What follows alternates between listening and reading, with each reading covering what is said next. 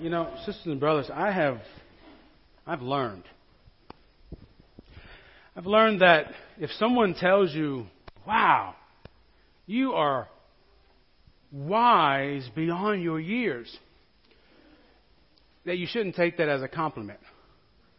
Because actually, what they're telling you, wow, you're wise beyond your years, what they're really saying is, you're not as dumb as I thought you'd be.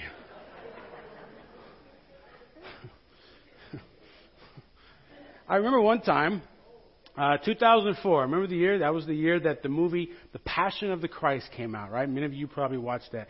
And I don't know if you remember anything about the atmosphere around that movie, but boy, you had Christians who were scared to watch it. You had people who were worried that maybe it wasn't exactly true, minute by minute. And you had people, it was very graphic to watch, and people were worried about having children. It's just great turmoil around this movie. And I remember the church we were at, the senior pastor says, John, I want us to have sort of a round table discussion / study about the Passion of the Christ. Okay? So he puts the date down. We get everything ready. We tell everybody, go watch the movie whenever you can. Go watch it as, groups or whatever. And then on this day, we're going to come together and we're going to talk about this Passion movie. About 3 or 4 days before we were ready to have this discussion, the pastor tells me, oh, I'm not going to be here this weekend. You're in charge. Now, 2004, I had gotten my calling a couple years beforehand. I was still kind of new to the Christian stuff. This was going to be the first time for me in this kind of environment. A lot of you don't know this. People tell me all the time, oh, I know on Sunday mornings you got to get yourself ready to preach. Preaching's easy, y'all. What are you going to do? You're going to walk out? Right? You're not going to walk out. So I've got you here, right? Whether you like it or not. I've got you.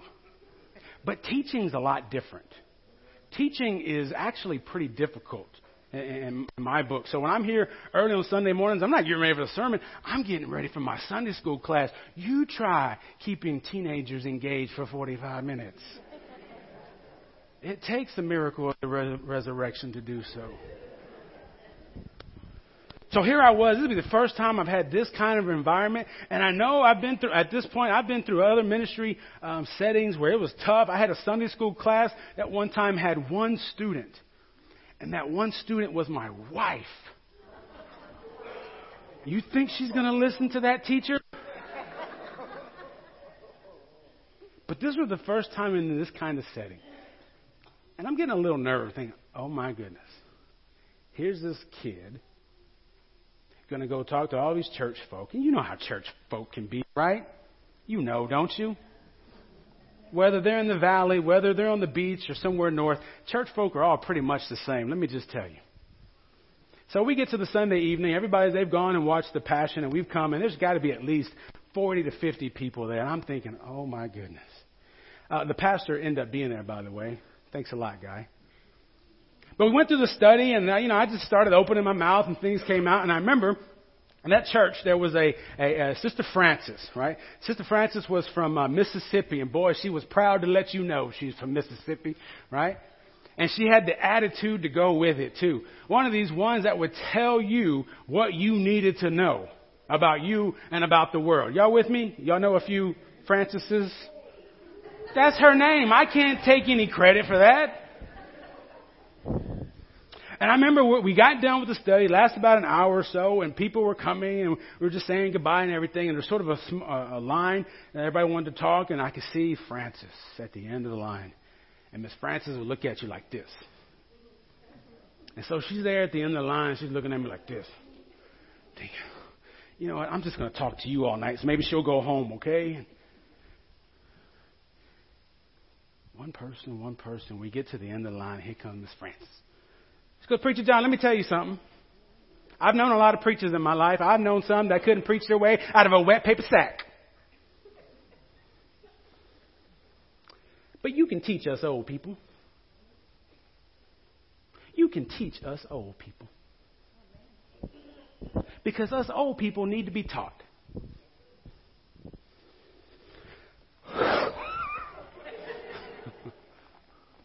In one sense, Sister Frances, who's no longer with us, she's on the other side of glory today, amen. She gave me a lot of encouragement, taught me I don't need to be afraid to do anything in Jesus' name. But she also reminded me of something else important, is that we need to be taught. And not just as old people. Now, some of y'all old people, some old people.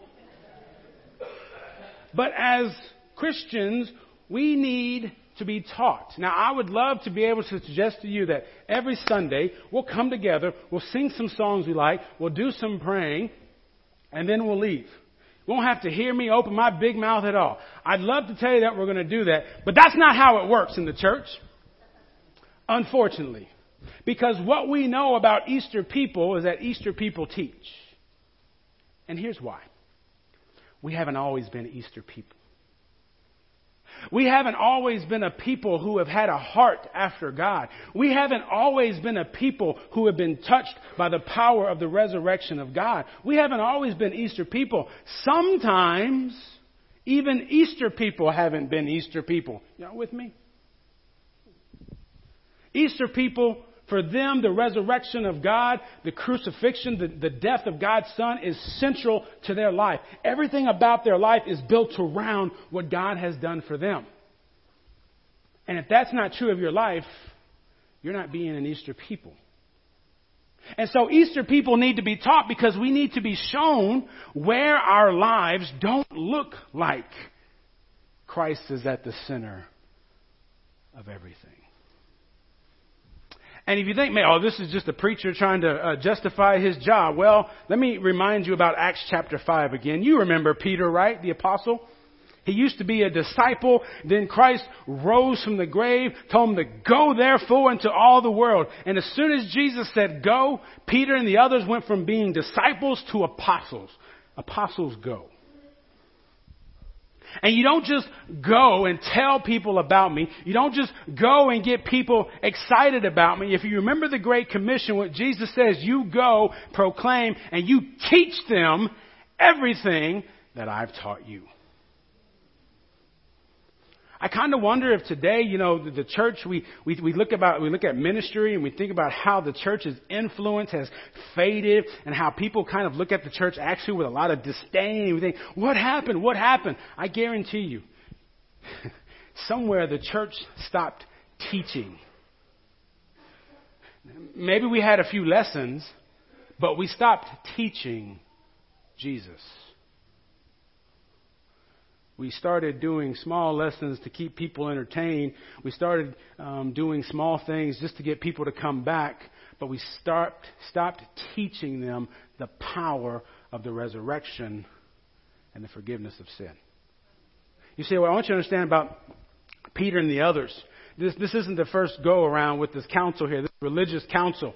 They had heard about Peter and the others teaching all this Jesus stuff. They locked them up. In the same chapter, you go back and read it. They locked them up. An angel set them free. And once the angel set them free, do you know what Peter and the other disciples went out and started doing immediately?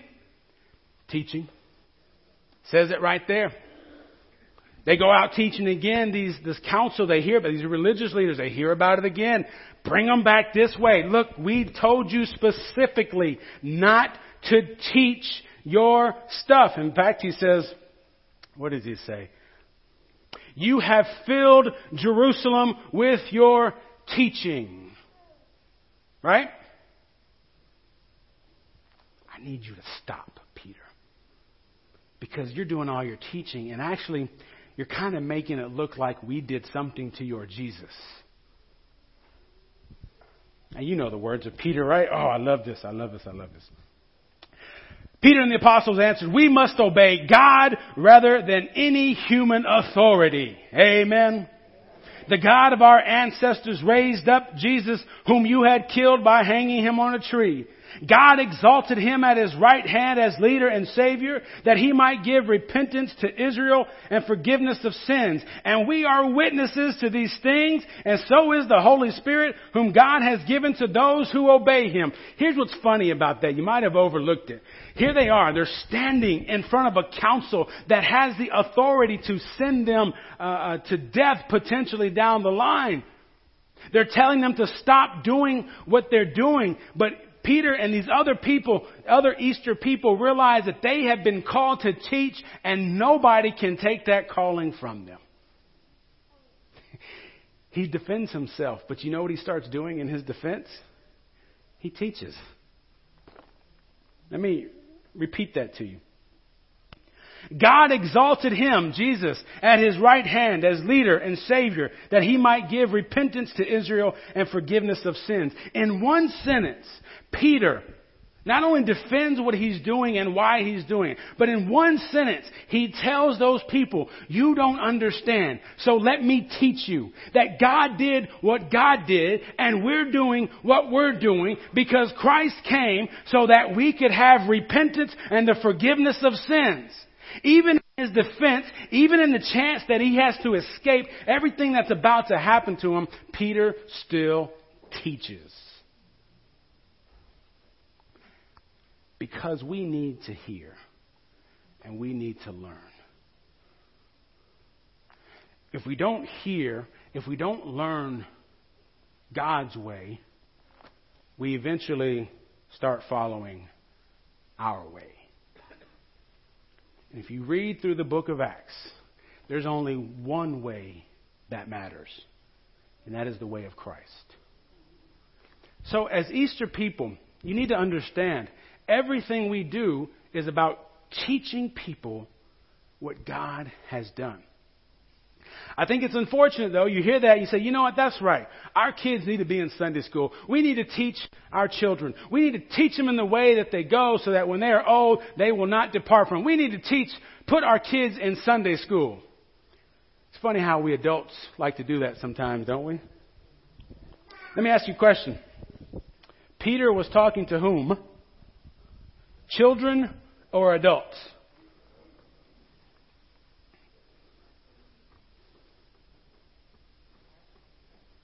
He was talking to a bunch of old people.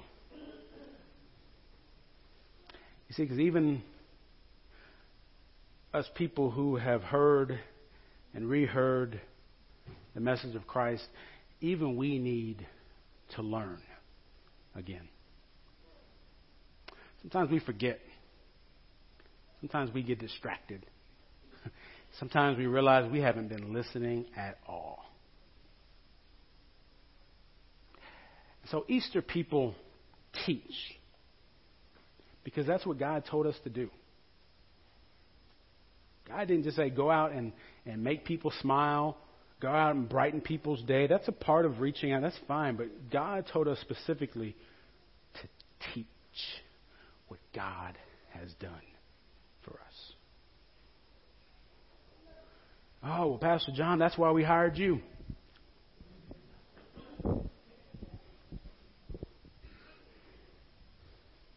No. Pastor John, that's why we send people like you to school. Okay. That's fine. But we are all Easter people, aren't we?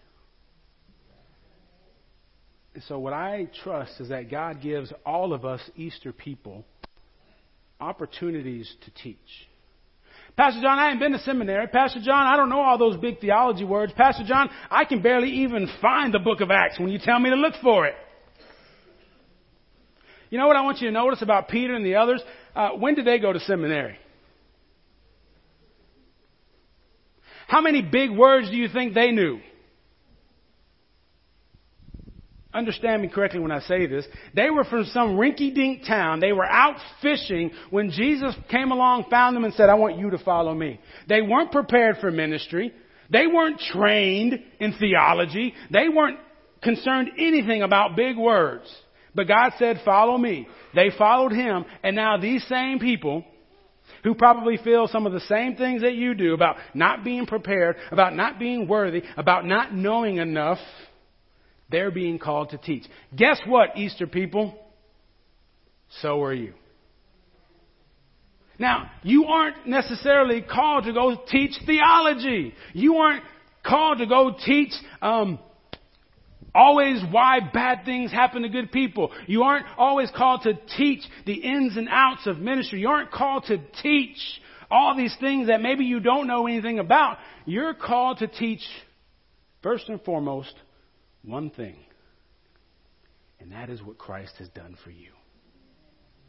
Did you hear Peter say anything else in his defense? The only thing he taught those people there was what he had seen Christ do.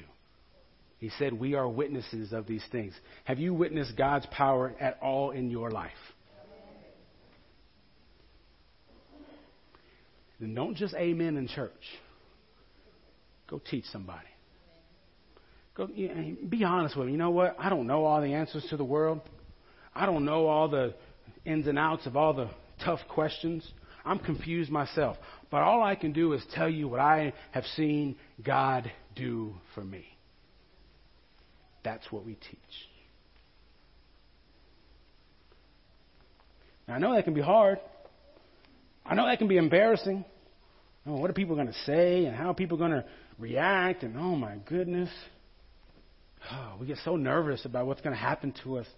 So anxious about how other people are going to receive us, what they're going to say and the answers they're going to come back with. And I get all that. Trust me, I do. But if you continue reading in Acts 5, you'll realize that you'll read that Peter and these other apostles, they make their defense. Someone kind of speaks on their behalf in a kind of convoluted kind of way. And they let the disciples go, the apostles go, but not before they flog them. Same thing they did to Jesus, right? Now, when it happened to Jesus, we get, praise the Lord, he did that for us. When it happens to the apostle, we just kind of read over it. But I want you to appreciate what they did. They committed themselves to what God had told them to do, and that was to go teach. And that when you teach, people will hear, people will learn. Sometimes it's going to cost you. They were sent out, they were flogged, and then they were released. But at the end of chapter 5, I love it. We didn't read it today, but I'm going to read it for you right now because I want you to understand. After they get sent out, after they get flogged, guess what they go out and do again? And every day in the temple and at home, they did not cease to teach and proclaim Jesus as the Messiah. You know, it's bound to happen. Somebody's going to say, oh, you're one of those religious people, huh? Somebody's going to accuse you of being one of those kinds of people. But let me remind you what kind of people you are. Easter people. Easter people who have been touched by the power of Christ's resurrection in our heart. And because of the things that we have seen God do in the world and what God has done for us, we can't help but teach others the same. Amen? Amen.